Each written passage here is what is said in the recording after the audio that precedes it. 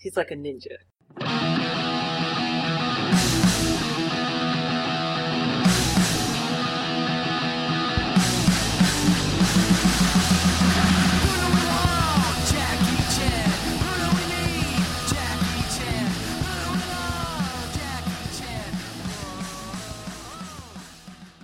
So, Dylan, you remember that podcast like 3 months ago about Dragon Age that we were supposed to do? Why, yes, now that you mention it, I do. Well, strangely enough, Mike's here with us. And I've already finished Final Fantasy XIII in the intervening months. And, I think Mike's played some Dragon Age 2 and Mass Effect 2 and Jade Empire. Gone back to play Jade Empire. Hey, I started Mass Effect 1. So and Nathan's not here, and he hasn't finished Dragon Age anyway. So. Yeah, he's like at the end and hasn't finished. I think he's in like chapter. So we should probably 10 caution Nathan if he's actually listening to this. We've all finished Dragon Age, so there's no bars on this. He's going to be super pissed that we recorded this without him. He's had his chance. I'm just going to say it. And we offered to let him in tonight. Yeah, so I think I want to say this is older than no, maybe it's not. Maybe you suggested we do a BioWare podcast. Yeah, January wasn't out. Yeah, January was right around the time that Mass Effect 2 was getting ready to come out. Because I just finished Dragon Age, Mass Effect 2 is about to come out. And I was thinking, we should talk about, Dragon Age and Mass Effect and the Old Republic and do a BioWare roundup. But since then, I've finished Final Fantasy, so we're doing an RPG roundup. What do you want to hit with? You want to hit with Dragon Age or Final Fantasy? Let's go ahead and start out with Dragon Age. Okay. Because I'll give you my Final Fantasy summation, but I'll say I'll just tune out.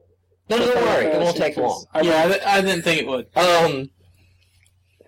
So, alright, well, we've all finished Dragon Age. I think it's been holding the record with 3 complete playthroughs. Yeah, I played through it once. I played through it once. I've played all the origins, played or seen all the origin stories. I think I've still got one more origin story to play. And I'm about halfway through my second playthrough so I can get some more achievements. Yeah, I mean, I've started several different classes, but I've only completed the game once. Yeah. I started a second playthrough and I got hung up somewhere. Probably the Fade. I don't remember. Or Orzammar. Probably one of those two. Orzammar didn't bug me as much as I think I heard it bugged you. Yeah, it bugged the ever-living fuck out of me. That stretch in I-75 where it's in Georgia where it's nothing but pecan signs? Yes. That's what Orzammar is. It's 5 hours of red. At least isn't the stretch between Atlanta and Savannah, because you don't even get the pecan signs there. Not to be confused with the 5 hours of washed out red that is the Fade in the Mage Tower. Oh, well, that's what bothers me about any game. Like World of Warcraft, early levels are these bright green happy places, and then when you get up into later levels, it's rocks and lava for you the whole time. Here, we're going to take away all your party members and force you to complete tedious puzzles. By yourself! Yep. Yay! Well, speaking of BioWare, for Dragon Age and Mass Effect 2, no Tower of Hanoi problems to solve. That's good, I guess. Well, there has always been Tower of Hanoi in BioWare games. Somewhere. Like in the original Mass Effect, I don't know if you got to this point, there's a system, you have to shut it down or reactivate it or something, and it's like, you've got to move these power blocks. There's 3 columns.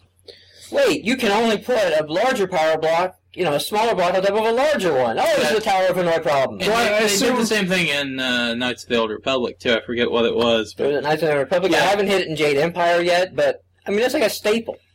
There is in Dragon Age. Is that problem perhaps being phased out at the There's of computer science? Or a codex entry in Dragon Age, I think, that laments the lost riddle of the Hanoi Tower or something in there. There's the In Utero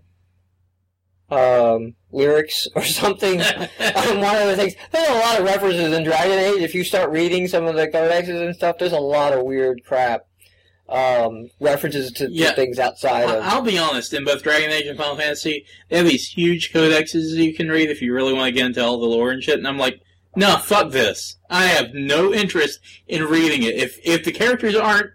we're in 2010. If the characters aren't going to talk about it in fully voiced cutscenes, I'm not interested. I did the reading shit for 15 years. Not doing it anymore in an RPG. I don't mind it. I liked it in Dragon Age because they were still amusing without the codexes, but the codexes were bonus. I liked some of the codexes that gave me a background, but I didn't read many of them because most of them were just stuff you'd already heard. The only positive thing I can say about Origin Mark is that you Ozrak. get Dwarven Steve Bloom. Like, I fucking loved that. Because that meant that, and I'm glad Nathan's not here because I can really rag on Alistair. Nathan loves Alistair. He's like, I like Alistair. He's like, oh, he's this goofy, kind-hearted guy. No, he's a whiny little bitch. He's a whiny little bitch that I fucking hate. Now, as soon as Dwarven Steve Bloom shows up, I'm like, Alistair, get your ass out of the party, get the back of the line there with Morgan, who's gonna piss and moan about every decision I make. Both of you are just fucking out. Go out there and hang out with Sven and this fucking dog, and me and the old woman, and drunken Steve Bloom, and who will hit on the old woman? Oh yes, and Liliana, who is the only other character than my own that I liked. Now, we're gonna go and kick some ass. Spoiler territory here. Big spoiler territory. You can make Alistair straighten up, and all of a sudden be like, you know what? No, I'm the fucking king. Fuck this. I'm the fucking king. When you go, if you do his side quest, okay, where he goes and he finds his sister, in Dinnerum, alright, which you have to go through a whole bunch of his angsty bullshit for him to even talk about it, and he goes there and he shows up and he's like, hey, I'm your brother, and she's basically like, fuck you. I got kids. You know what? Fucking give me money. Why don't you just give me some money for my fucking little kids, popping out. I just popped out another baby while we're talking. It's like a total character you're supposed to hate. You're supposed to be like, dude, she's just living off of welfare and asking for more money, right? As you walk out, no matter what happens out there, he's all conflicted. He's like, oh man, I really told him to do it. At that point, if you tell him to, you know what? People are fucking assholes. And I'm glad you saw this. A few scenes later at the camp, he's like, you know what? You're right. People are assholes. I'm the fucking king. And from that on out, he does not whine at all. He has no problem taking king. When he takes king, he will send, what was her name? Started with an A, the princess. Logan's daughter. Logain's daughter. Doesn't matter. I can't even remember. Whatever her name is, like, she's, like, trying to become queen. Yeah.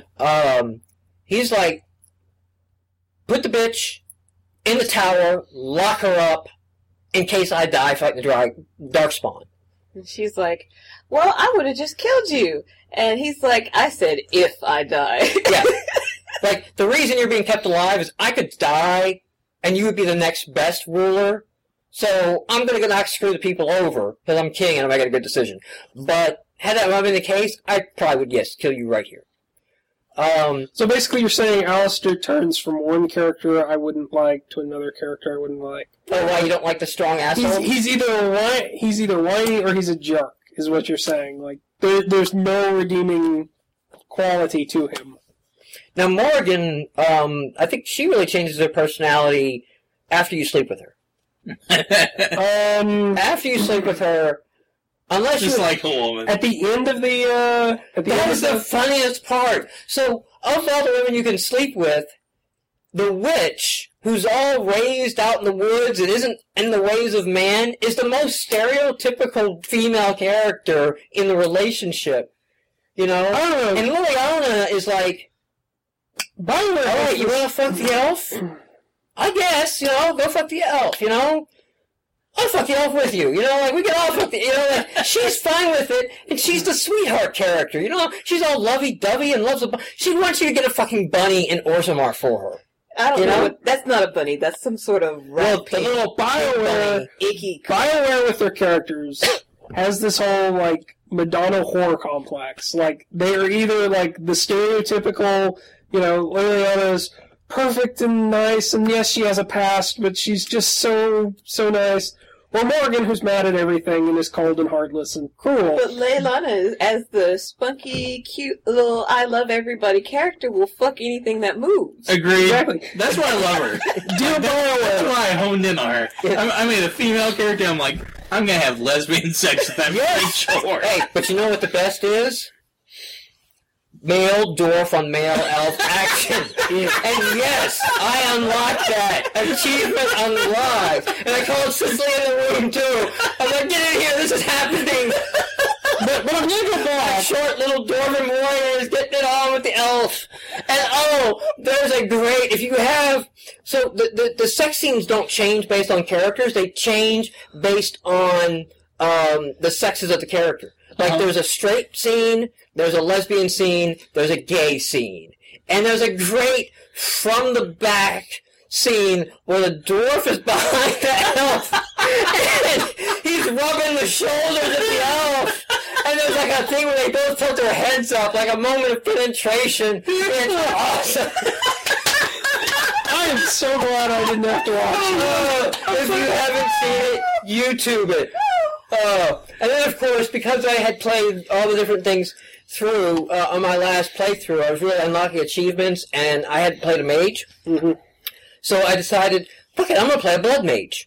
I'm going to actually, to be a blood mage, you had to bargain with the demon that trapped the boy's soul. Okay? Right. Not in the Fade at the tower, but the Fade when you go back to save the boy. Yeah, basically, you bargain with the demon and, like, yeah, you can come back and have the boy in, like, 5 years or whatever. Like, give me enough time to, like, save the world, and then the boy's yours.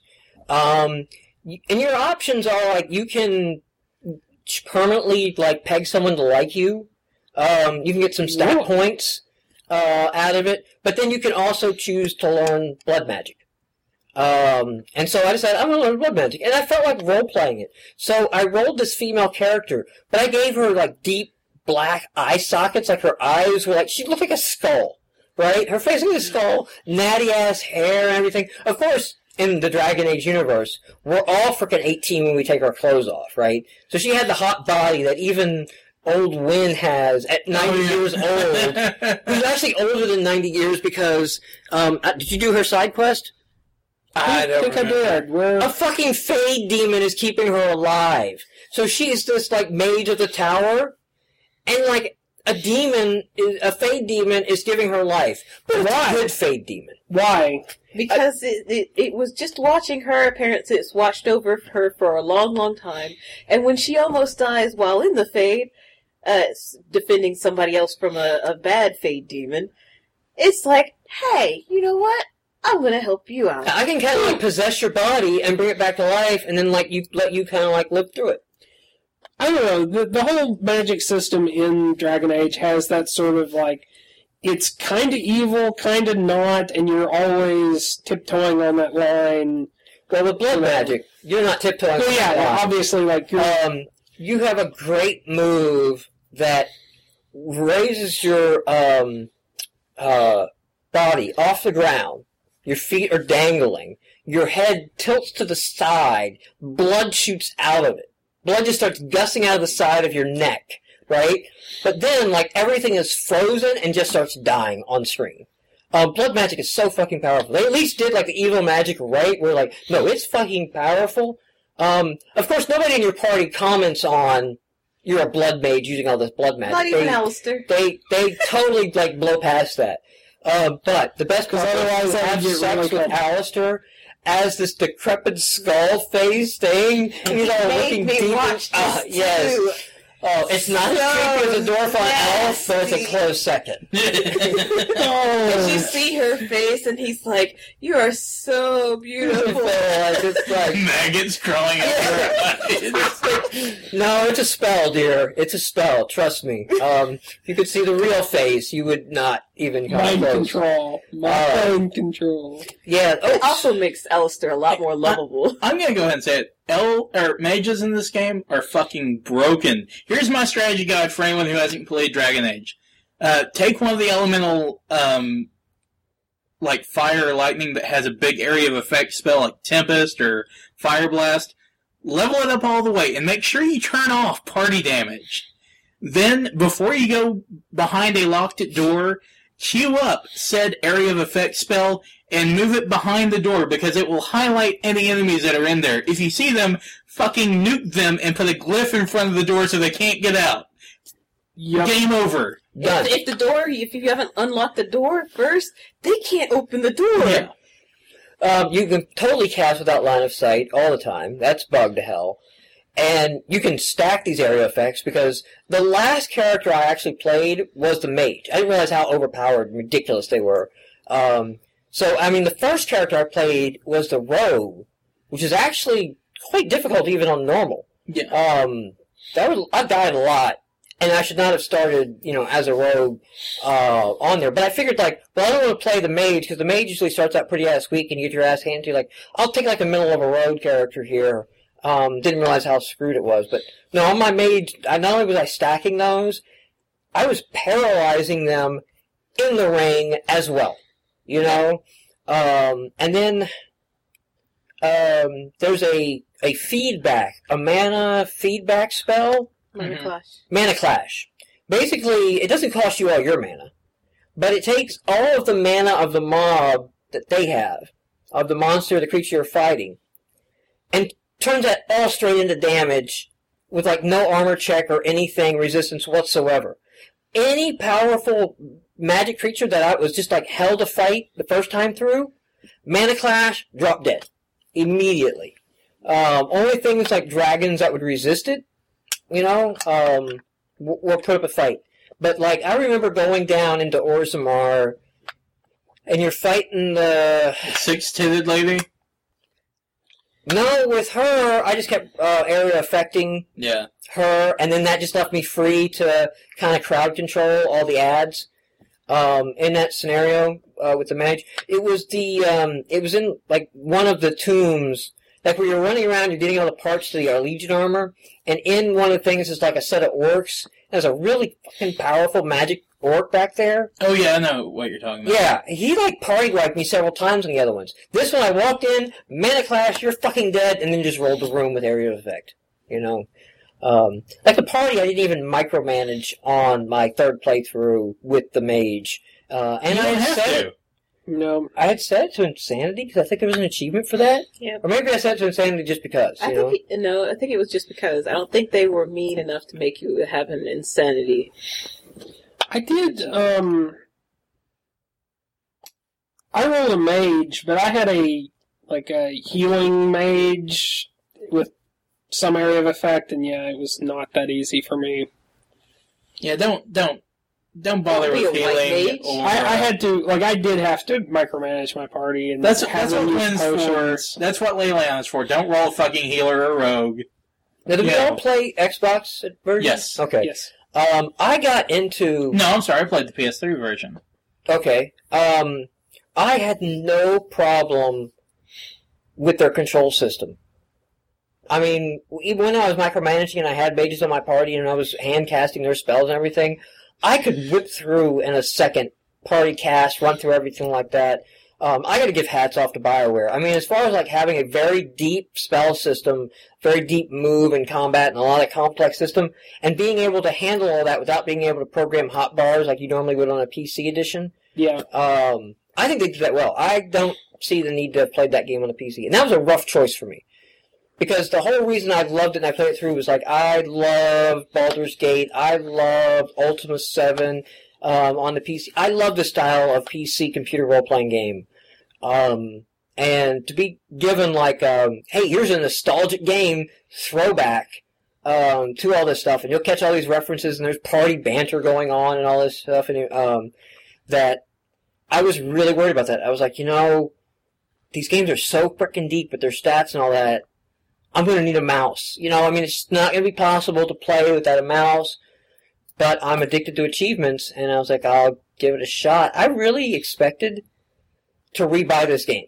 To, start playing it, and, I really like the game. I hate this fucking interface because I can't win the battles like I think I should, and rebuy it on PC. Yeah. Well, I think BioWare has, since Neverwinter Nights, has gone that direction, because I actually got KOTOR for the PC, and, well, my PC at the time sucked. So it didn't run well, but when it did, it's just a really weird system, pause, choose your moves. It's a really weird system to play with the mouse. But when I went back and played it on Xbox, it made more sense. So I think they've kind of shifted in that direction.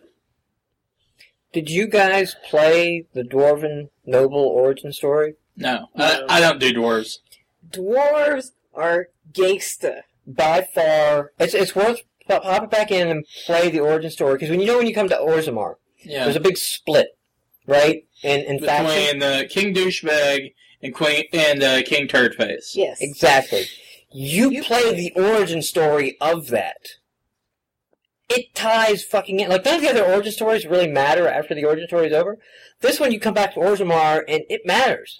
How's the human noble figure in? Human noble can, if you're a female and your romance is Alistair, you could possibly, in the story, become queen. Otherwise, you and Alistair are just fucking on the side. Okay, wait a minute. Because if you're fucking Alistair as a female and you take it over, he basically, will either... Astora, or whatever her name was, he marries her, or look, I gotta keep options open for power as a king, and can't marry a commoner. So we'll keep fucking. Let's not stop that. We don't want to stop that by any stretch of the imagination. And you'll have as many bastard children, because you never know as a king when you're going to need a bastard son to come overthrow. Hey, look at me, the evil uncle, right? Look what I'm doing right now. You cannot have too many bastard sons as a king. That is a lesson Dragon Age teaches us. Can I go ahead and throw this out for consideration? Alistair's story is the Lion King, and Tyrion Logain is Scar. Yeah. Pretty much. That's to a T. I mean... he kills Simba's dad, then Simba has to come back and, avenge his dad. Blames him for it. Hey, you fucking wardens. And even the hyenas are represented in Lord Hal and his men. Yeah. Okay. That gives you an extra... So as a human noble, Lord Hal fucks over your father, so that's why that's why I was asking, because... And so you kind of get an extra line or two of dialogue at Lord Hal. Not much. But he doesn't die any different. And all they say is when they see you, because I rolled a black girl as my human noble. Your parents are still white. White as white bread. Nobody questions it.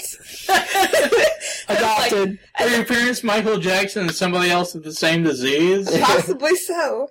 Because when you'll be white when you're 30. When you see the king before he goes off and gets his ass killed, he's like, I think I remember you from somewhere. And you're like, my dad was da da da da da, and he's like, yes, you look exactly like your parents. The king does promise to take vengeance upon Hal. Uh-huh. He's like, after this fight, that shit's not going to stand. Fuck that. We will take care of that. And of course he's dead, so. Logain remembers you, Alistair, when he sees you, he's like, didn't I see you at one of those meets? There's a couple dialogue options, but nothing like the Dwarven Noble. It seriously factors in when you come back. And it makes it a hard choice, because your brother is the son of the king, because you're the son of the king as well. So your brother is the asshole, right? The tyrannical asshole option. And the king's confidant is the kind of love the people, wishy-washy option. When you come back, okay, your brother killed your other brother and pinned it on you so that he would be in line for the king. You're the eldest. You're the rightful heir to the throne. Well, we're the eldest living. And you somehow, because you're the son of the king or whatever, they decide to banish you to the deep instead of just outright killing you, okay? But you're banished, you're stripped of all title, you're banished to deep, expected to die. You run into Duncan, and he's like, you were badass earlier, and you fucking survived down here this far. Might as well be a warden, we need what we can get, because he's down there just kind of raiding like the wardens do. So that kind of ties in. So when you come back, right, you now know that if your brother's appointed, family name lives on. And on my character, I fucking diddled some whores before I left, and I have a son. Like, hey, we have a son. And, like, my brother's, you know, who killed our other brother and pinned it on me, but it's like, we'll reinstate your title and give full rights to your son. So now I'm like, can I possibly have, like, a text? Because at the end of Dragon Age, right, there's, like, some text of what happened. Yeah, and I have a comment to make about that here in a little bit. I'm like, can I possibly have a text slide that's like, and my son rose up and killed my brother, so putting thus back my, you know, directive. That would be fucking awesome. But of course, I fucking hate my brother, you know, for all the shit he pinned on me. And, you know, like, my father really did want, that was his dying wish, to have the other guy named as king. So you actually are, like, in a decent moral choice. They throw you into a decent moral choice at that point. Yeah. And actually, should we get into what happens at the end? Yeah, here in a minute. One thing I wanted to Let's ask. come back to that. Real quick. The graphics in Dragon Age. They look okay, but to me it seems like that the graphics engine for Dragon Age looks worse than the one for Mass Effect, which came out 2 years before Dragon Age. It's almost on purpose, though. Now, I've heard the PC version, the graphics are amazing of Dragon Age. I'm sure if you have like a $8,000 gaming PC, sure, everything Probably, looks yeah. I don't know what takes doing fantastic. it, so I know Probably that shit's rainbows. it definitely has the feel of the project was started as a computer role-playing game, and some guy with the budget and the numbers said, yeah, we can release it on PC, but we can't ignore the consoles anymore. Yeah. Like, we have to make a stand on the consoles.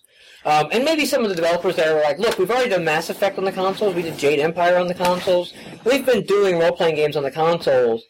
To pull it at this point would be kind of looked down upon. It'd be kind of a dick move. Like, we should pull it. So it has the feel of that computer engine ported to the console late in the development cycle, rather than like, hey, we're starting out with picking a solid engine that looks good on all. Yeah. Or they started it at, like, in that same vein, like, it looks like almost like they started it for a really low-level PC so that it would look decent even on that and run right. And then they just ported that visual text over. I was just wondering, because it seemed inexcusable to me to have a game on 360 and PS3 that looked that, comparatively speaking, that bad. Yeah. Because I'm like, I'm sitting there and I'm putting Mass Effect 1 back in, and I'm like, yeah, this game looks a lot fucking better than that. And there's a lot of features, like, your character doesn't talk in Dragon Age. Your character, Shepard won't fucking shut up in Mass Effect. Well, if you look at, rerolling a character, you don't actually choose a voice for Shepard. You get to choose between male or female. You can choose what a voice will piss you off and annoy you because they keep saying the same damn thing over and over again every I can't carry scene. anymore. Well, yeah, I need more mana. Like, and I think that may be part of the issue here is there are so many different voice choices here that it's not like... Between the two systems, I kind of like Mass Effect better because it's kind of like, ooh, I want to pick the be an ass option because I want to hear what it's going to say. Because it always says something like, no, screw you. And then your Shepard has like this dialogue of, you know what? And then there's like a whole cutscene of like pushing the guy down and they're like, you come fucking near me again, I will blow your head off. And you're like, that was awesome, I love that. And I get more attached to Mass Effect Shepard than I do to any Dragon Age character that I rolled and created and chose a backstory for. Yeah. Agreed. So I did like that better the way Mass Effect does it. Although now I have a problem of my male Shepard and my female Shepard character. If I see somebody else playing Mass Effect, it's like, no, that's not the way Shepard looks. Yes. I can't stand that voice coming out of a different Shepard. I'll watch Dylan, and I'll be like, no, Shepard doesn't look like that. Shepard looks retarded the way female Shepard has red hair. What the hell is going on here? But, okay, I was just wondering because those were some of my major complaints about Dragon Age was that there were pacing problems with the Fade and Orzammar, which were just too fucking long. And the game seemed like it was a step back from Mass Effect, which is a 2-year-old game. It just didn't make any sense for me. The DLC has been weak. I haven't played Awakenings. Agreed. But the DLC is way overcharging for what they're doing. And you don't play it until you finish the game. And after that point, I'm like, well, I already know what fucking happens. I don't give a shit about this stuff. Well, random encounter in that I hated in Dragon Age? Superman. What the fuck? So you had to buy the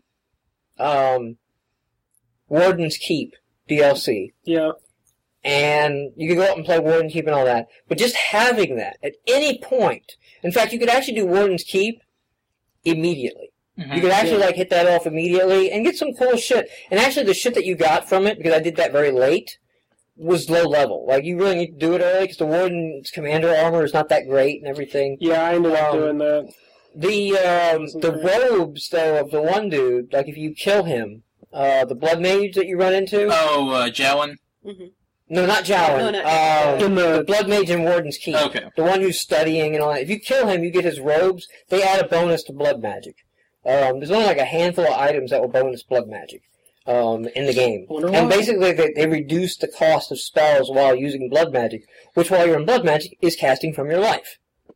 And it's not quick enough that you can really power game it. You can't go to blood magic and cast the create mana spell and then go back and use mana to heal and all that. It's balanced well enough. You can't do that. So I thought that was done well. But you unlock this random encounter. Ironically, I never got the random encounter with Axameter. Did you guys get Axameter? No. No. I think you can only get that one with the Human Noble. Maybe. I got that with my Human Noble. There's a random encounter where you come around a group of people that there's an axe buried in a stump. And nobody can get it out. And then your character walks and gets it out, and they're like, oh my god, you've released Axameter, you know? And now you're also the King of England. Wait. Yeah. So there's a random encounter if you have the Warden's Keep DLC where you come across a crater. And there's two old people of like, you know, hey, we found a kid. We'll raise him as our own, you know, or something like that. And when you search the crater, you find... Star Metal. Is it Star Metal or Star something? Star Meteor? Kryptonite? I think it's Star Metal. You go and you take it, and the dude will make you a sword from it in Warden's Keep. And he makes the badass, best sword of the game. You won't beat Starfang, is the name of the sword. You won't beat Starfang with any other weapon you'll find in the game. But you have to go to Warden's Keep, and I assume you have to keep the dude alive. No. This is the traveling dude that takes you there. Okay. Afterwards, they set up a camp. The smith in the camp will go, wait, that's Star Metal. I can make something really special with this. What do you want? A sword, a two-handed sword? So this is like getting the Rainbow Metal in Chrono Trigger, right? Yes, it is. Yes, there you go. You got the Rainbow Sword right there. That sounds much gayer I now. found out. Yep, I don't Star remember Metal being is slightly called less gay. Rainbow Metal. Awakenings does not have any support for any DLC content. That's horseshit. My fighter character is fucked because you know what I do with all the crap I don't use?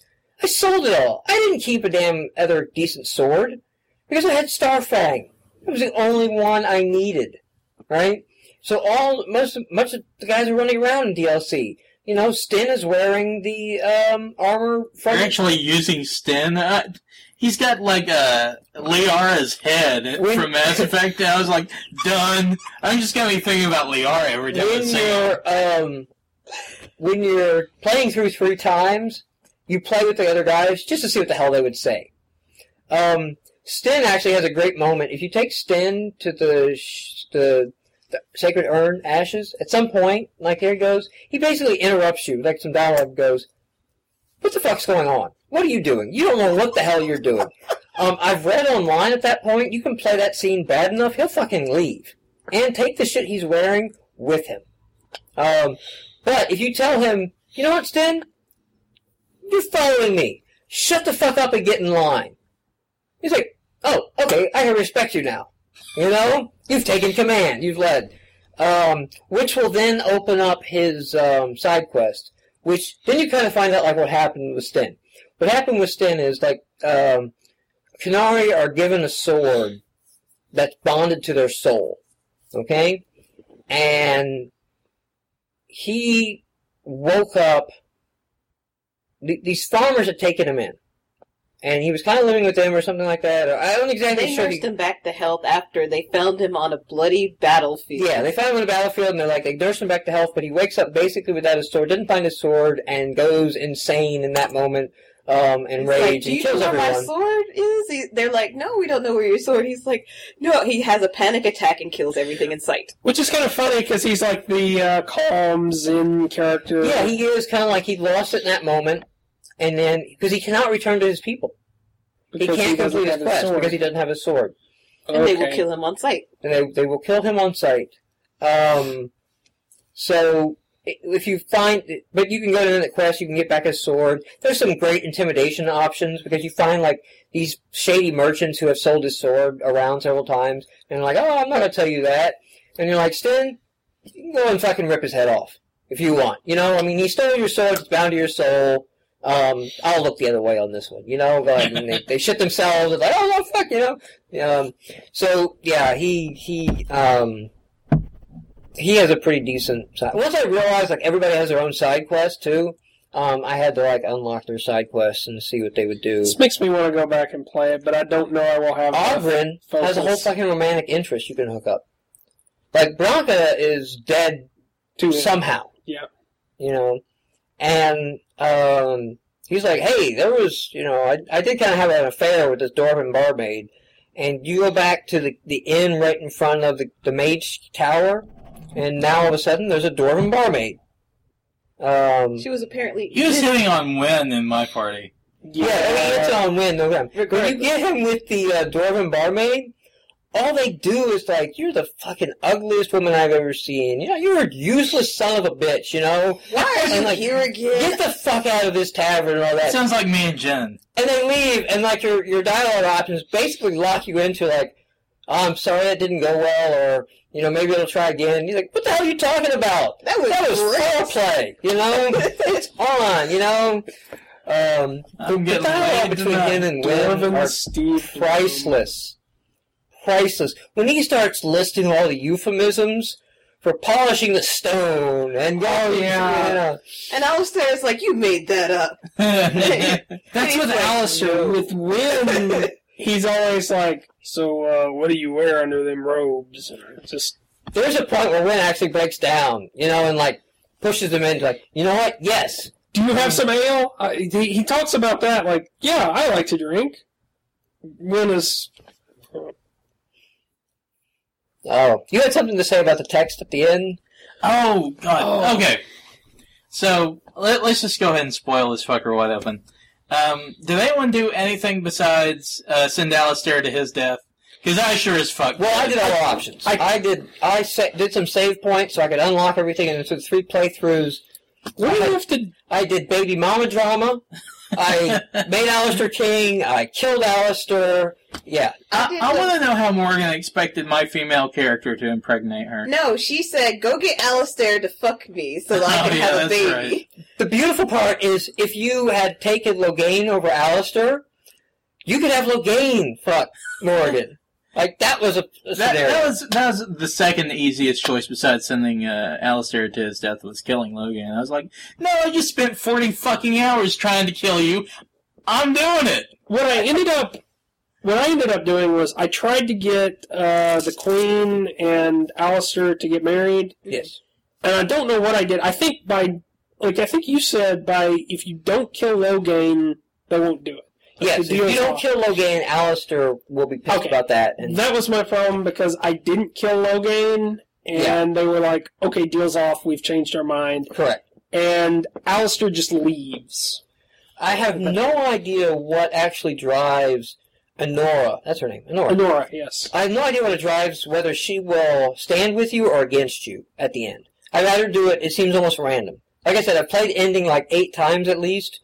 Because that's the save point. Right before that meet is where you have to save it if you want to unlock all the different eventualities. Right. And so I played through that a bunch, and it just seems fucking random. Whether she walks in and goes, oh, no, my father needs to be here. Or whether she walks in and, like, people, my father has lost his way, we need to stand with that. Now, I think if you tell her you'll put her on there, she definitely will stand with you. If you try her to get her with Alistair, it seems to be iffy, 50-50. whether or not you can get Alistair to take her as queen. Well, I had my persuasion maxed out and had no problem, A, getting her on board with it, B, getting him on board with it. They're basically just saying, I was basically telling them, I want you to wipe my ass and lick it clean and then be thankful for it. And they said, okay! Yeah. Yeah, I got that far, but I do think I screwed up there at the end because I didn't kill Logain. Yeah, I if you choose Alistair, yes, it did. If you choose Alistair as your champion, He will kill Logain regardless. you don't even have an option. He just fucking kills Logain. I had my character, my arcane warrior mage, just go in there and rip his fucking head off. Yeah, Logain never actually was a challenge to any of my characters. Even the rogue was just. Oh, at the Landspeak? No, I had problems with him the first time. I think it was because I didn't. Like, I actually had to go target him. I got too wrapped up in killing all the ads, and they just overwhelmed. Crushing Prison and Giant Tempest and Firestorm and Yeah. that shit was over. Now I don't know if it's possible. I got damn close once when you're breaking out with Honora and you run into the guard, right? They're there to capture you. I got damn close to killing all of them to see where it would pick up if you actually survived that instance. It was a lot of quick casting with the mage. I think the mage is the only one that stands to it. Again, I had my blood spell that basically froze everyone and started killing them, in effect. I got close to that. But I did several times play the escape from prison different ways. The best one, by far, is to wait for help and then to say, Liana, and Morrigan. Did you do this? Are you sending Win? Yes, and Win, because what they do, and you can say what you did here in a second. What they do is they go up to the guards, and they pretend to be priests. Mm-hmm. And, they'll be like, we're here to deliver last rites to this prisoner. And they're like, well, so-and-so is already here delivering last rites. And what they do is they immediately get down on their knees, and, they start saying, oh, dear God, please do not cause bugs to crawl out of their eyes because they're too big of a dumbass to... They do that as well, except you have Morgan trying to pass as one of the chantry. That's even better. And she's getting kind of elbow props from Leilana. Leilana's like, God. In every way, she's like, why don't we just cast and smite, why don't we just kill them, I ended up going with Liliana and Oghren. And so I had to choose who would talk at each time you had to talk to someone. That one's easy. Who's got all the charisma? Liliana, yes. But that was kind of funny because both of them seemed like they were kind of... But it made total sense playing it through multiple times, because the first time since I was a thief, I could pick locks. Picked the lock, went to stealth, stunned and cast, and took it. I felt like a badass. The next time that I went through and I played Breaking Out, it's like, oh yeah, there's a guy, Alistair will be in the cage with you if you can't get out on your own, so that you can, fake an illness and he calls the guard over and you get out like that. I don't think I had an option to do that. I don't remember having an option to do that. Did you have Alistair in the cage with you?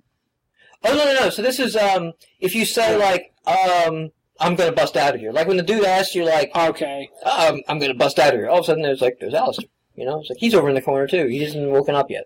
Okay, I don't think I did. For some reason he gets thrown in there, not really explained, to help you break out. But it does make a lot of sense if you break out solo. You run into Liliana there, and she's like, oh, I had the best plan to rescue you.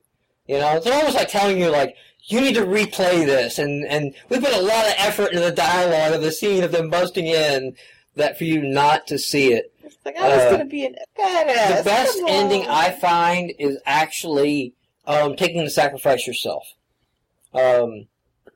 Which is the same cutscene killing the archdemon if you went for baby mama drama.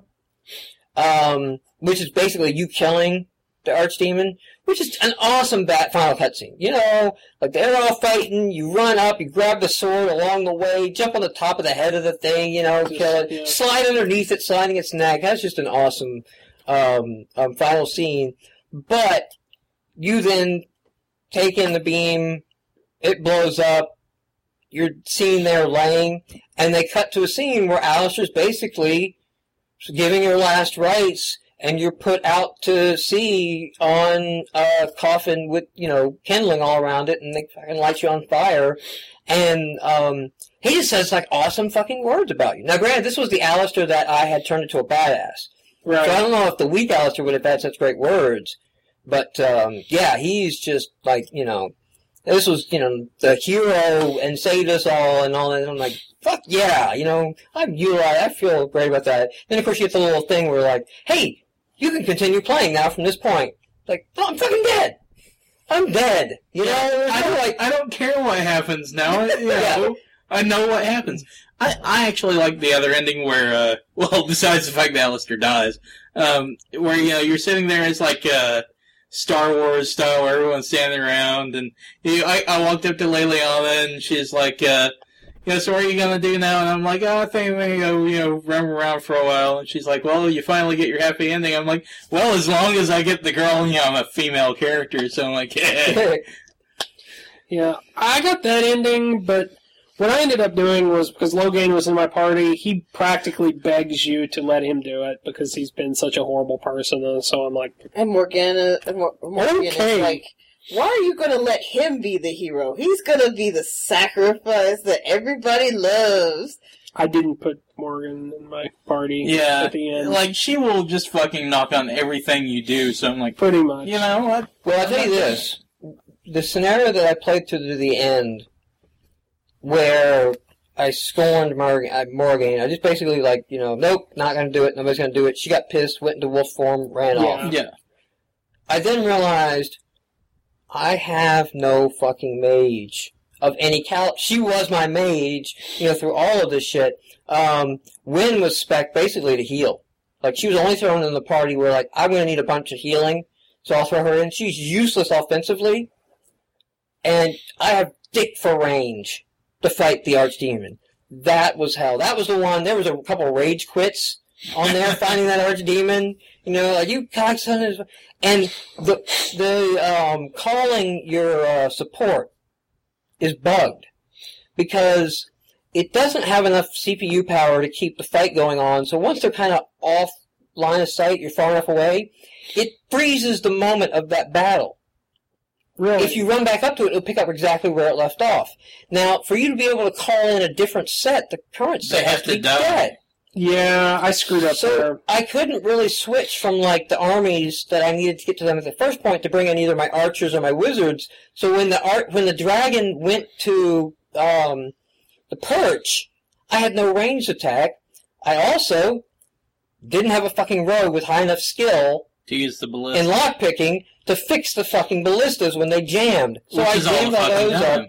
Yeah. So basically it was a game of, like, reloading it, playing it through it 20 times to enough where I randomly was lucky enough to shoot the thing enough that it got off. I only used the ballista, like, twice. I threw, like, 3 different armies at it, and the last one was the elves, which was If you've got the army to get their attention, you can usually position one of the ballistas and lay a shit ton of damage on it. Yeah. So the other ones, mostly I ran the ballista on it up until the point where it was almost dead, and it flies back in the middle. Even though it's still in the range of one of the ballistas at that point, you can pretty much spellcast it to death at that point, because it's not going to go anywhere. It's not going to keep jumping up and down. It's not going to do any shit to cause you to move. The other times it will jump like up on top of where the ballistas are and everything and keep jumping around. But yeah, that bugging pissed me off on that one because I just did not have a party equipped to take it down because I had no range. What drove me crazy, I was about to defeat it. I brought in the archers, and there was one left, which of course my guys were tanking the. I think I had Oghren and I don't know. I had like 2 guys tanking it or something. 2 guys in close range, and my last elf just wouldn't die, so I was sitting there thinking, like, my whole party's going to wipe before my elves will die and I can pull in another army, so... The thing I was going to say about the text boxes and the ending is that those are also bugged. Because I had the ending where Alistair died, and, I'm sitting there, I say all my goodbyes to everybody, me and Leliana, we're going to ride off into the lesbian sunset, and, it starts talking about what everybody's doing now, and it's like Alistair and Honora, had a happy and effective reign. I'm like, no, they didn't. Alistair's fucking dead. Yeah. Wow. I also got a bug with the achievements. Like, I did the one where I did the blood sacrifice so that Alistair had the kid with her. Yeah. And I saved myself. And then when I loaded it back up, suddenly I had self-sacrifice one too. You ran into a thing with hers got corrupted on one of the patches that came out for the game. Like, didn't give her second character, lost. It locked all of the talent she had unlocked in her first one. Because really, that's the only way you're going to play unless you're just going to wait till the fucking end. Like, it takes a really long time to unlock Champion, for example. So if you were to take Champion on your character, you probably do that on this next playthrough when you've unlocked it. Same with, like Arcane power, so there you go. Blood magic and Arcane power where you're allowed to wear plate as a mage. Love it. It's fucking unstoppable That now. shit's broken. They didn't even attempt balance, Like, tank mages? Yes, let's allow tank mages. I was sitting there, I was like, how do I get this side quest? Because this has, I was sitting there looking at my armor. This armor sucks, and it doesn't give me much bonus to my spellcasting. How do I get that Arcane Warrior deal? Oh, like this? Oh, fuck yeah! A two-handed sword. I don't even have to have strength, it's all magic. The only penalty you really took, and it's not much of a penalty, was in casting. There were some spells you basically could speed cast with a sword out. And some spells would have an animation where you put your sword away and cast with your hands. And it took a little longer than normal to cast it. But it's such a minor delay, it really wasn't that big of a deal. No, especially with most of those spells. You're doing it, like, as soon as you see them, but before they start coming to you. So your range is insane. I ended up sticking with staff the whole time just for the bonuses. The staff is so worthless, except for maybe against the... There's a sword or two that's an arcane sword, so you can get back the spellcasting bonuses. Plus you can, like, hit people while your spells are on cooldown. Yeah. Yeah, that's true. And, the glyphs, I don't know if you guys got into mess with the glyphs. They're just like fucking invincibility glyphs. There's like, the glyph of repel. Yeah. Now I can stand in here and cast all fucking day because you can't get close. I just stick them in doorways and run outside, and they're like, oh, I'm trying to get out of this tempest and this firestorm, but I can't for some reason. I'm fucked. I can just imagine them clawing at thin air. But they just, like, bounce, and they get knocked down by the glyph of repulsion, which makes it even more broken, because they're just laying there taking damage, unable to do anything about it. On time? About 40 minutes in. Okay, so Final Fantasy, I'll give you my experience. We can mine will be the quickest. We can hold off for Final Fantasy on another podcast. It won't take Oh, long. great. Go for it. Because Cicely, we've got Cicely here too, so that... I do want to say one final thing on Dragon Age. We were talking about the box text at the end. I really liked how they did, like, the moral choices. Like, in Orzammar, you help build the Chantry, and it turns out that dwarves are really intolerant against that sort of thing. That has like a whole slaughter and shit. It's not quite so, like, it's not quite that cynical sort of, like, if you're weak, then you get trampled sort of thing. Like, it's not just exactly the opposite of what you expect, but I think they did a good system where you were making more... I thought I did the good thing, and it turned out I didn't. Like, if you put the sympathetic dwarf on the throne, basically he gets assassinated and they go right back into the problem. Yeah. If you put the asshole on there, and he rules for quite a long time. He's kind of a dick ruler, but they don't withdraw from the rest of the... Yeah, they kind of have peace. They don't withdraw. Final Fantasy. So Final Fantasy. How many hours did you make it in, just for the record? Technically, I played 2, but made it in 3. Because I watched Cicely play 2 hours of Final Fantasy. I watched her play the first 2 hours. See, now I think we can probably go through the records and, well documented your gripes with JRPGs.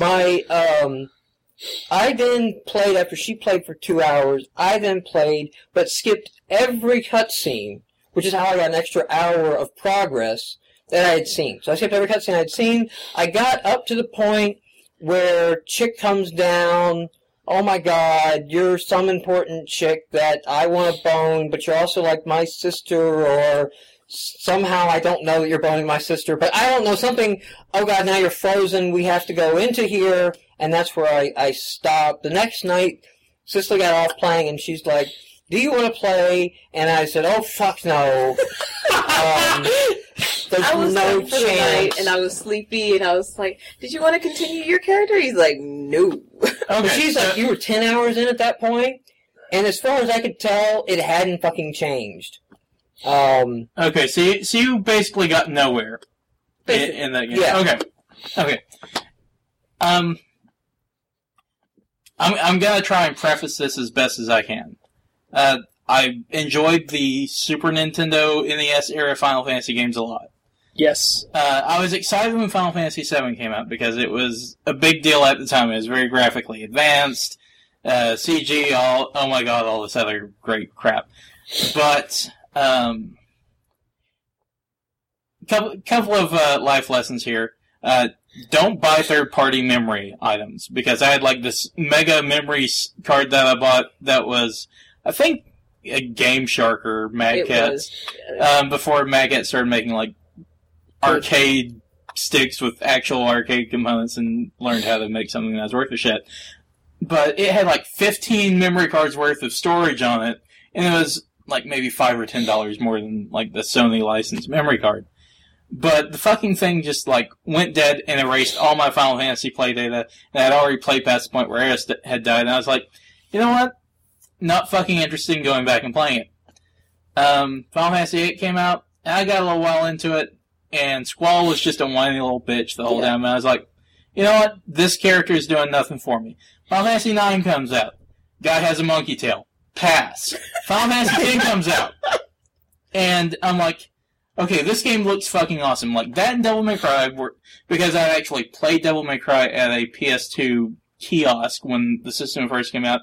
And at the time, that game was fucking amazing. There was nothing else that was like it at the time, although now God of War, Ninja Gaiden, every fucking game is a playoff of that early Devil May Cry. Hack and slash.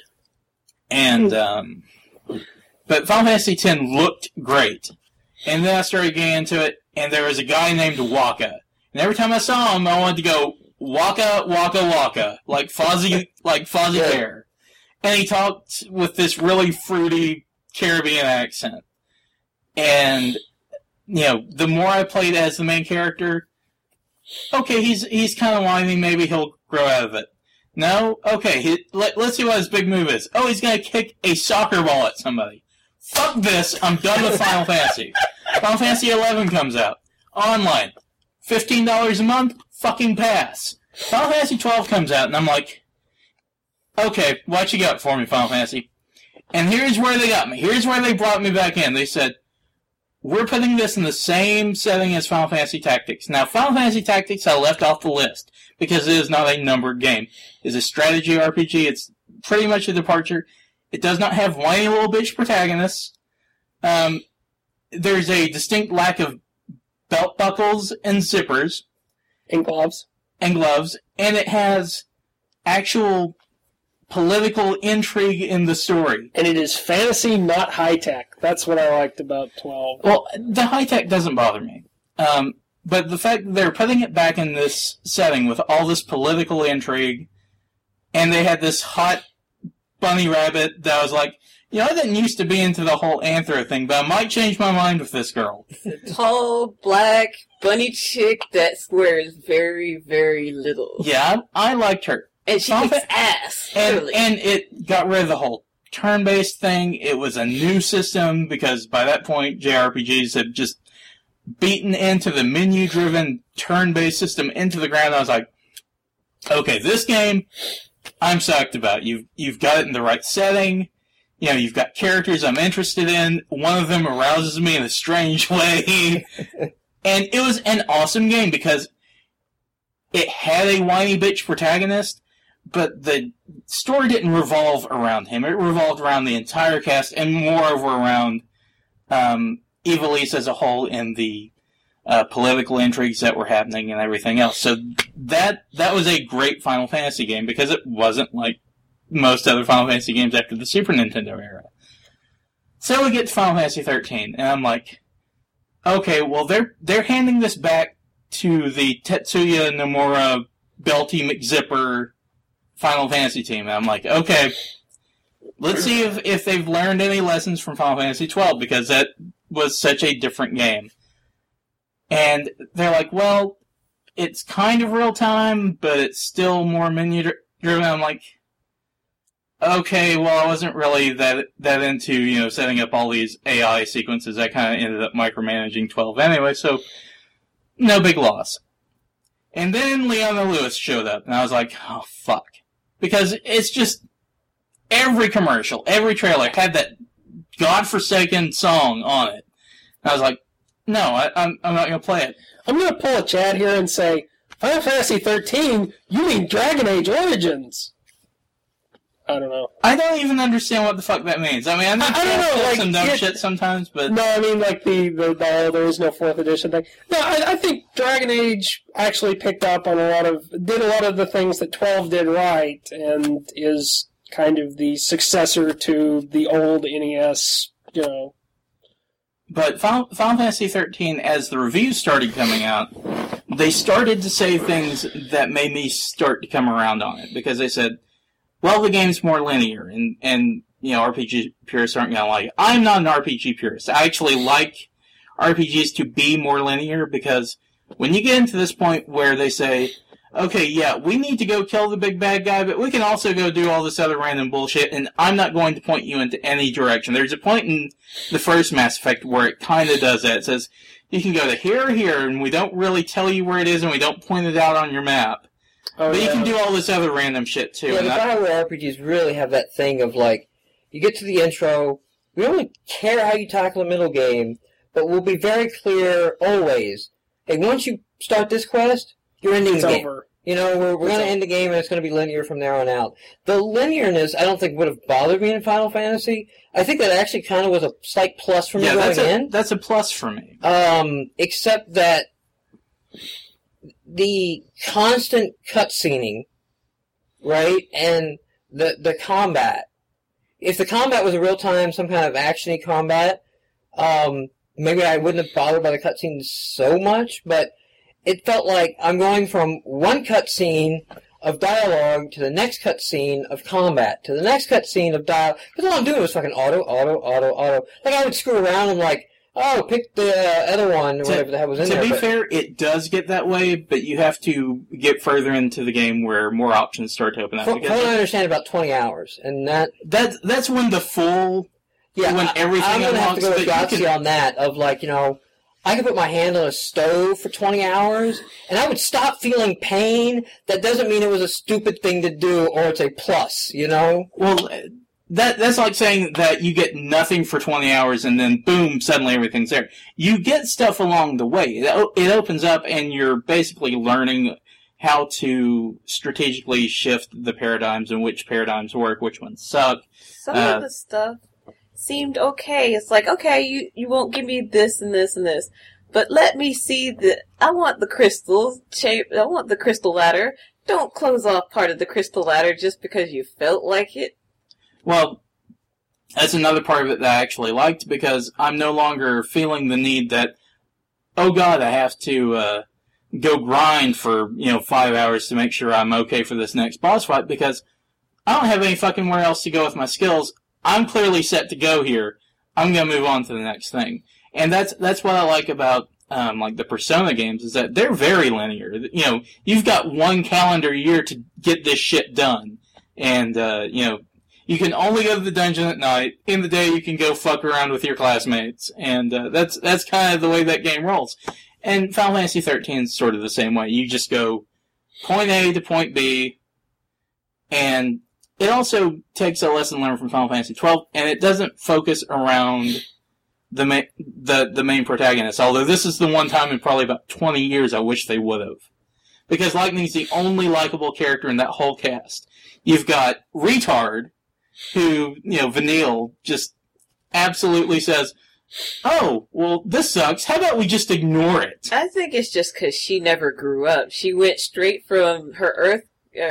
I understand, but that's like later when you find out, because the story is more non-linear than the game is, because the story basically starts in the middle and fills in the gaps as you play through it, because you'll see those cutscenes that say like day 13, and then the next one will be day 12, and you'll go all the way back to day 1, and you'll be like, oh, this is what happened. This is why we're here.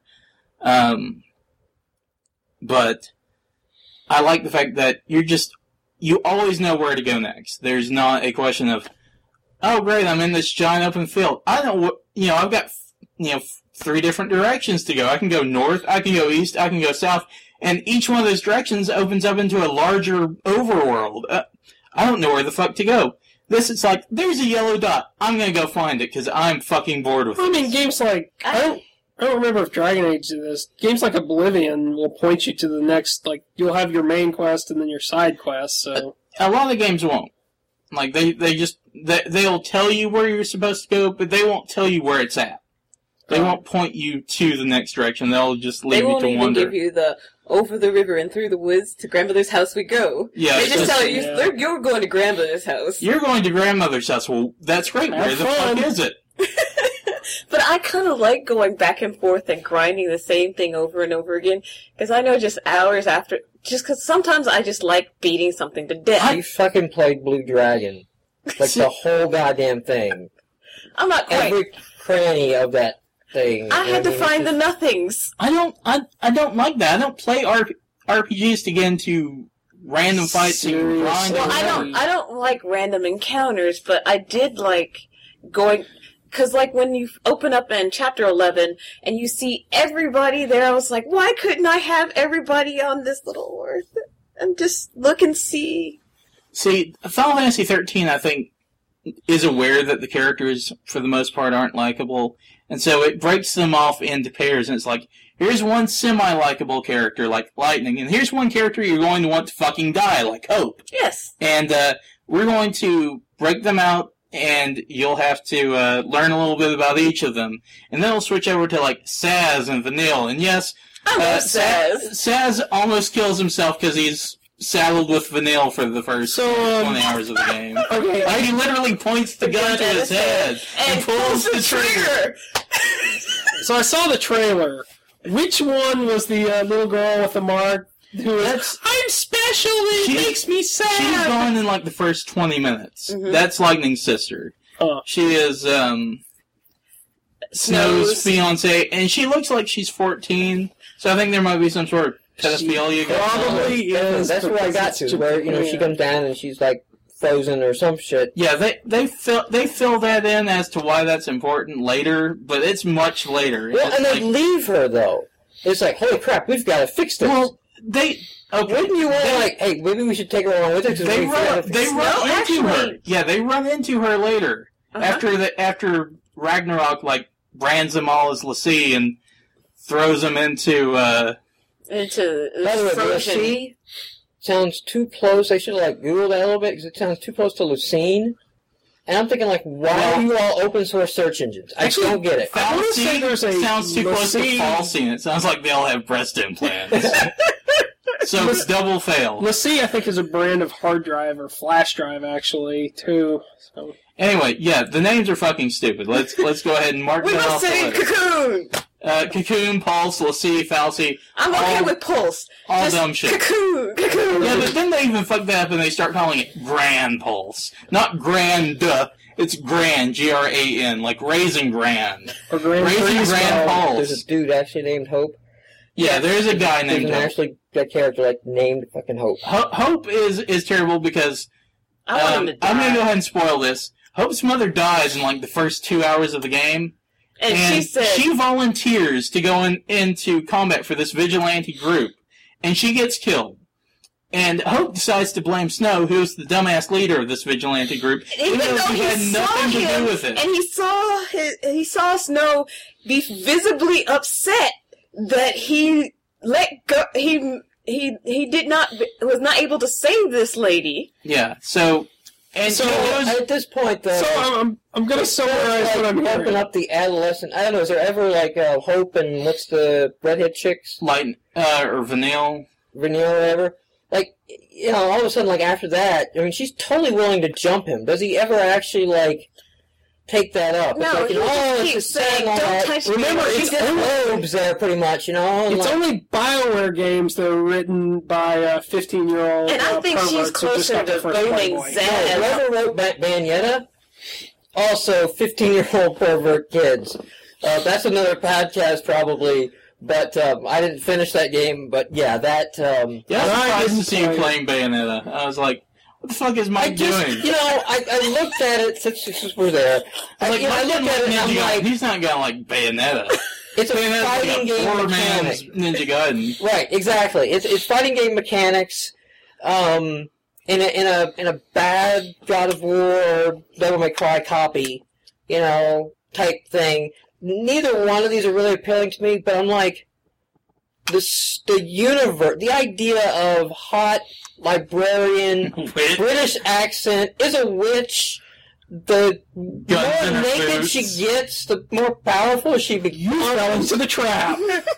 She sucks on lollipops to get back health. You go right into the trap. Yeah, You said there's a trap. They're like they're killing angels by riding over them in a motorcycle crotch rocket. The angel wings are getting caught up in the wheel. Like, I really just have to see, how far did you go? I really want to play Bayonetta to see, like, how far did you actually go? Like, this is like the opening. Did you have like a few good ideas and you died? And no, so far every chapter that I've played, it's gotten more like, holy shit, you know, like, she's strapping guns onto her boots, flips around, goes spread She's eagle. got a sword strap on.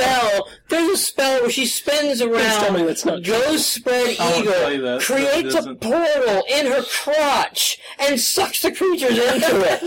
And I'm just like, I just have to see what follows that. Like, how do you top that? What move is after that? Unfortunately, I got frustrated with the mechanics, and you know, I'm not good at fighting games. So this whole fighting game, the Ninja Gaiden of like, we're going to take the fighting game mechanic, but make it like fight through a level, or really it's like from set piece battle type moving on there. I'm getting frustrated with it because I suck at it. You know, like, I'm not pulling off these combos, or I'm like, I'm doing the fucking combos and it's not pulling it off. And then, of course, the Xbox controller is notorious for not being as responsive, you know, as you want it to be. No. So, like, the combo move is doing nothing more than mashing X 3 times in a row, and it's not registering. I'm like, there's no way I hit the wrong move because it's XXX, you know? Which is what this game should be rated. Exactly. They never actually show you anything. No, But she I'm gets just full-on it's naked, just like, but then her hair grows long enough while she's naked so you don't actually see anything. So it's strategically placed. Mm-hmm. All right, let's back this up a little bit. With Hope, the one thing that they actually do, Snow and Hope, probably the two most annoying characters early on, and that's saying something with Vanille in the party. but Lightning, this is why I love Lightning. She's one of my favorite Final Fantasy characters ever, period. Because she punches Snow in the face repeatedly throughout the first few hours of the game, and basically just tells Hope, you know what, you're a useless little fuck. You need to just, you know, let it go because Snow didn't have anything to do with it, and just grow the fuck up. Yeah, sucks that your parents died, but you know what? You know, kiss my ass, my parents died too. so, to recap, this is a game about a bunch of people you don't like, in places with stupid names, doing absolutely ludicrous stuff. I didn't say anything about this stuff being ludicrous. Oh. And I do like Zaz. And I love Lightning. He's not as useful as he could be, but I like Zaz. No, I'm saying that there are people in the game I hate, and Hope is one of them. Hope is here's the my thing. number one hate. I've finished the game, and as a whole, as a game, just taking out the story element of it, I like it better than Dragon Age. Because it's got much better graphics, And once you get into it, yay, 20 hours. Which version? He's PS3. PS3. Yeah, I played Apparently there was a massive downgrade on the graphics Yeah. on Xbox. And- Your Xbox version looks like the highest you could have ever gotten out of your PS2. Well, that's why on Twitter, Cicely, I sent you that YouTube video. Yeah, I saw that. I watched it. I loved it. Of Otacon kind of digging the Xbox by saying, "Oh yeah, we don't have to switch discs. We're on Blu-ray now." It's the greatest technology. Why are you calling me? And Damn on it, the Xbox, we can fucking install the hard drive now. So we can copy the whole damn disc to the hard drive. You still have to switch discs. Yep. Yeah, there's 3 damn discs. Mm-hmm. Wow. One And then you switch PlayStation discs. disc. I switched discs. I only played 3 hours into the game and I had to switch discs. I was like, are you fucking kidding me? Really? That was it. No, that was No. Mass Effect. That was Mass Effect that I hit a disc switch way fucking earlier in that game. Because the character creator was that large. Wow. Yeah. I'm sorry, yeah, it wasn't that. No, it wasn't. It was Mass Effect 2. That, So, like, you have the disc. game disc and the character creator disc. Mm-hmm. I guess, or I mean, maybe because there's so many options on the import, or you basically play the bulk of Mass Effect 2 on disc 2, and then go back to disc 1 at the end. It's like the linear stuff is on 1, like the starting, get you going, and then the free floating stuff is on 2. So wait, you start on disc 1 and you switch way early. Then you play all the way through disc 2 and then you switch back to disc 1? Correct. Yes. That's fucked. Actually, I can see why they would do that, because if No. they've got... Hold on. I think they ran into a situation where they had a lot of content, and so if they stacked it where all the small quests and the starter quests that you might branch out to and all that, and the advanced starter quests didn't fit on that disc, because Mass Effect is so much bouncing around all these planets, you could actually get into a situation where you were constantly swapping. Yeah, that's to wrap exactly what up I was thinking. quests. So you want all your loose in... So by putting the linear on disc 1 and the open on 2, kind of cut down the number of times. But You just ensure like, you're only this was gonna- like, put this 1 in. What the fuck are You're you gonna have talking to about? switch I've been playing this discs game for twice. 30 hours, you know? We don't go back in discs. Yeah. You're ensuring that you only have to switch discs twice. Now, instead BioWare of- did go on record and say it's Microsoft that prevents them from just doing a disc check and say, oh, yeah, you got disc 1 in, you can play the game. Like, put in disc 1, you've installed disc 2, and we won't ask you to swap. Microsoft won't let them with the DRM do that. Microsoft insists that they swap to the disc that's been installed. Because God forbid somebody just gets their hands on a disc 1. Microsoft also is the reason Awakenings only has 240 achievement points for like a 40-hour, 30-hour expansion pack. Because they limit achievement points. They limit the achievement points a title can get per year or something. Yep. And because of the DLC and such that come out, like they hit their limit. So they can't offer any more achievement points, even though the length of the game. And you know, it's kind of ghetto because you can actually get Awakenings and not play Dragon Age. So to say it's an expansion pack is bullshit. All you did was take your character importer from Mass Effect 2 and repurpose that to work off of loading up a save in Awakenings, and that's why the DLC doesn't work. Because you're not actually opening up your character, you're looking for a save point and going, here's the save data. We'll grab off these key points from your save file. So I'm in the Final Fantasy. No, that's Yeah, okay. Sorry. No, I really enjoyed the combat aspect of it a lot. Now, that's not to say I would want to spend, 60 hours just dicking around and doing the hunts, because that's not the type of RPG If they player had I given am. me how the fight system earlier so that I could get better used to it before I have to actually use it, it would have been better. And I like the fact that once you get control over who you have in there, you can come up with some pretty devious shit to fight people, because I pretty much had a lockdown situation where once I figured out the best time to switch around, I'd start out with like the Commando, who's your basic melee fighter type, and your Ravager, who's the spellcaster, and a Synergist, who gives you buffs. And basically, I'd have the buff guy, who was Zaz actually, do like haste and bravery and just get all my, give me tons of actions and crazy power, then switch to like, one melee and two casters, because there's a mechanic in the game where if you do enough damage to an enemy over a short enough period of time, they go into what's called a stagger mode. And when you have a character that's a commando like Lightning, they have an ability called Launch, where they just knock him into the air and they start beating them in the middle of the air, Devil May Cry style. I love the And if you time it correctly, your characters will keep rotating attacks in such a way that they do not hit the ground. Just, it's game over. So once you crack that initial, two character limit, everybody's branching off. Once everybody gets back together and you get control over who's in the party, you can pretty much just fucking destroy the rest of the game if you're smart about it. I love the first time I juggled a behemoth to death in the air. It was wonderful. Also, I'm going to go ahead and spoil the ending. Okay. So, Cicely, you may want to plug your ears, or...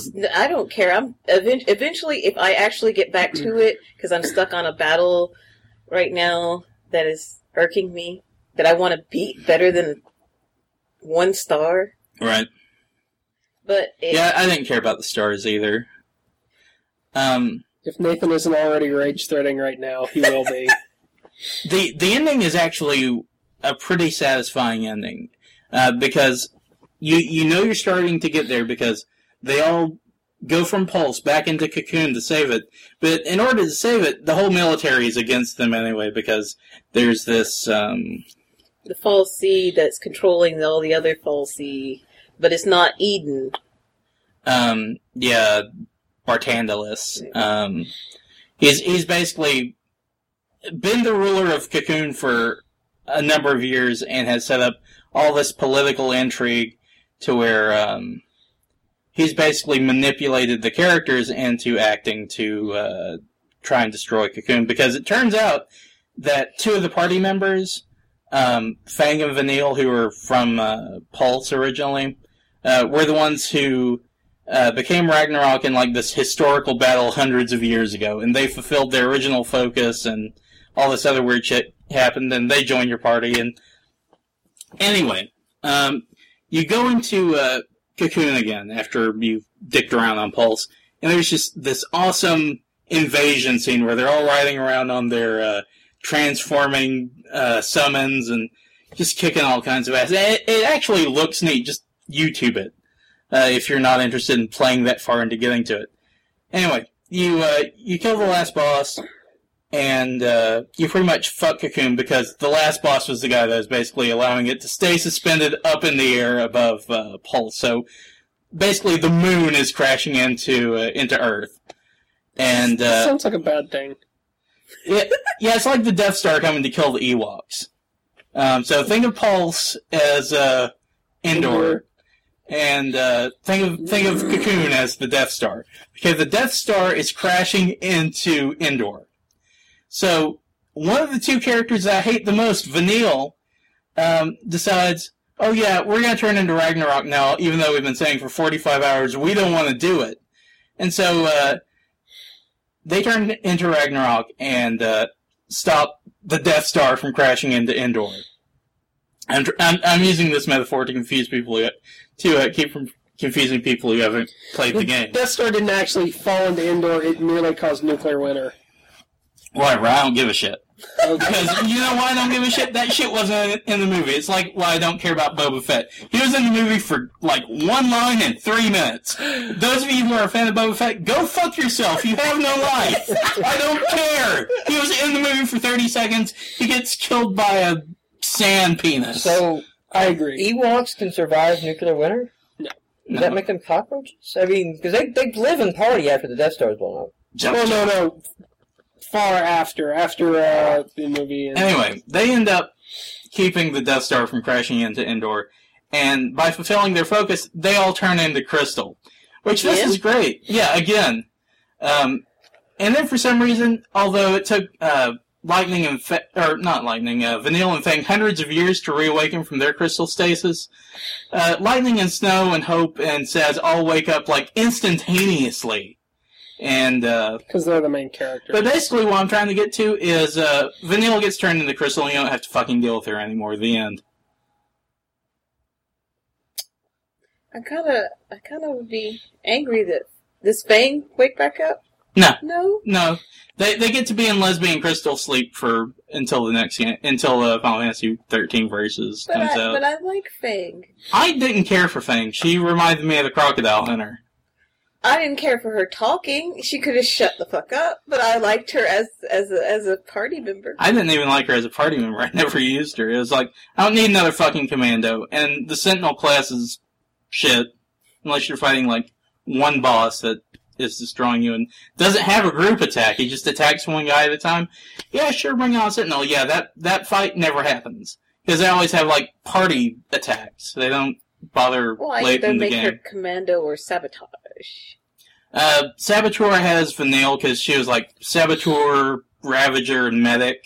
And Saz was Synergist, Ravager, and Commando. I never used him as a Commando, so I just used him as, like, a Synergist and a Ravager. And then I had Lightning as a Commando, so that was all I needed. Yeah, I really liked the game. I liked the combat system a lot. As much griping as I do about the characters, the story itself that I just really don't feel like getting into doesn't revolve around them that much. It's more of a... I won't say it's a political intrigue because there's really just the one major political figure who turns out to be a l'Cie, or a fal'Cie rather. And you know that's it, but it's very more epic in scale instead of a character drama. Right. Oh, that's good. So it takes a step forward from like Final Fantasy X, but it takes a step back from Final Fantasy XII in terms of story. But if you don't like, JRPG stories or can't tolerate them, this is not the game that's going to win you over. Yeah. The combat's really good. It's very strategic, and it's as good or better than 12's, and it's certainly better than any of the other numbered games that came before it. I kind of liked Materia. Materia got broken in a hurry. Well, it got broken, but I kind of liked it when it started. It was a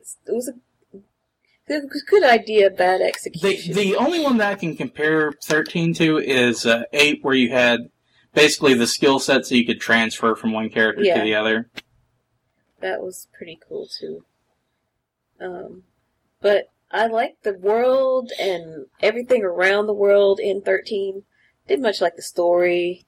I'm not quite done yet, but so far I'm not liking quite the story. I'm not sure if I like Final Fantasy 13 yet or not. I don't hate it anymore. Because I'm one of those people who likes to be able to, like, ooh, a shiny flower, and go off into Never Never Land for a few hours, and then come back to the story and, like, ooh, another shiny flower. I think as far as the story goes, I was able to really get behind the game because I liked the protagonist for the first time in maybe 15 years in a Final Fantasy game. But I like Lightning. She was cool. I like the fact that eventually she's like, okay, Snow, you're not just trying to rape my sister. And you actually did believe in her when I did not, which is a good thing for my sister's mate. Have you found out what Lightning's real name is? No, she said to ask your sister. You find out because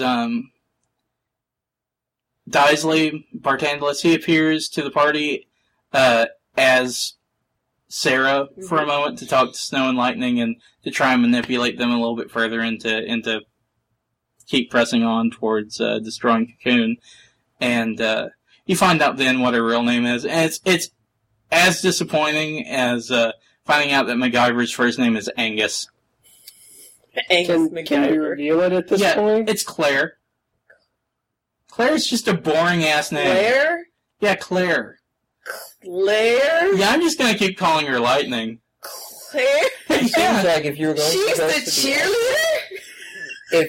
It seems like if you're going to go through the effort of disguising the name, you got to put more effort into actually what the name is. Well, they didn't really want to disguise the name. That wasn't really the purpose. They just named her Lightning so that they can go on with what Tetsuya Nomura loves to do. You have Cloud and Squall and all these other storm But I mean, names. if there's going to be some reference at some point in the game of like, oh, she has a name that's not Lightning, or there's a real name, like, ooh, I want to find out what that is. Even if it's completely off the path and just in a codex or something, like, you should put more effort than So- Claire into, it's like when you actually find out, it's like, They named a boy Hope. I wasn't expecting much. Why did true. she keep her name secret? the one that changed her ironically name. has no hope. She changed her name Should have called it because Despair. their parents were killed. Oh. I don't remember what happened exactly. But basically, in order to not deal with her parents being dead, she just changed her name and became a different person. She's like, essentially. because lightning only destroys, it never builds or protects. And she's all angsty teen. And so she never changed it from that. It's weird because she doesn't act angsty teen, but whenever she talks... She made the name when she was angsty teen, even though she's not angsty teen now. She's just somewhat angsty. It was like it was forced angst on that character because she's just badass from the get-go. She's like, no, I'm not taking any shit. If you don't want to follow me, fuck it, you can stay here and get killed. I don't give a shit. I'm lightning, I'm badass. Fuck y'all, I'm out. Snow's all like, I'm the hero. I'm trying to save everyone. No, you're not. Lightning's like, what the fuck ever. No, you're not the hero. This is my game, bitch. Are you on the cover? Fuck no. I'm on the cover. There's one thing I have a problem with, and that's that you can unlock, on the PlayStation version, you can unlock themes for your PlayStation desktop, Mhm.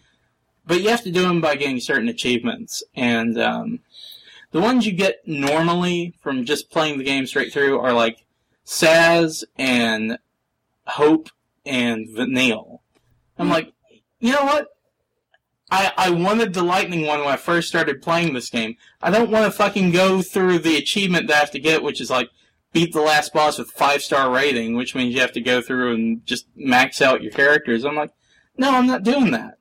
You should have just given me the fucking thing on my first playthrough. I don't want to do that now. Yeah. Yeah, a game like that takes so long to get into it, right? Mm-hmm.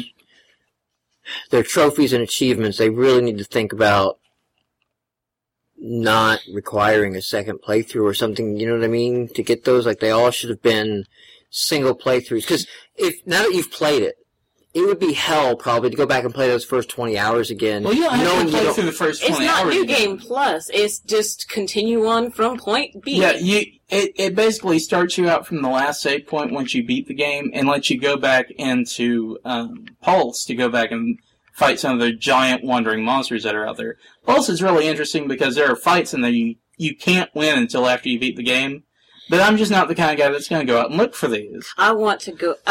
If I ever go back, I want to be able to eventually beat an Adamantoise. And I was about to say, when you first step out there and you're, halfway through the game, you see characters that are literally towering over the mountains, over the landscape, and it's It's like like holy Titan comes fuck. and eats an Adamantoise. Somebody released the Kraken in Pulse. Oh, I think we gotta stop there. That's a perfect ending. Yeah. Alright. Well, am I ending this? I don't know if you want to. I guess I If am, you want to plug so- any upcoming? Well, it is April, so that means MTech, which is kind of our Super Bowl. And also when we're recording this, tonight's the night of the Final Four, and it's being played in Indiana, and I think Butler won earlier tonight, and there's been a lot of Hoosier comments made. If this were Hoosiers, and we were Hickory High School, we would basically, after the events of this week, have just won the right to play in the state championship. And this is where Gene Hackman would be telling us, yeah, I'm really proud of what you guys have done so far, but the hardest thing is ahead of us. And that's what I'm saying. For MTAC, we've got some incredible stuff that's in the works, but I'm not going to say what it is because shit could happen between now and then. It could all fall through the cracks. But if we manage to pull this off, we're going to have some amazing, amazing things coming out of the podcast here in the next few weeks. Yes. So I'm looking forward to it. And Dylan's Final Four is the best. Dylan's Final Four. Dylan almost had the only one of us with a team in the Final Four. Instead, Duke won and Tennessee lost. So Duke sucks. go Duke. I don't know. I have Duke winning. If Duke, I think if Duke wins tonight, then I think I can claim victory over Jeffrey. Because we both had Duke in the Final Four, but he had Duke losing to Kentucky, which already lost. But Duke went, going on to the finals and eventually winning. But if they make it to the finals, I think I can call it a victory.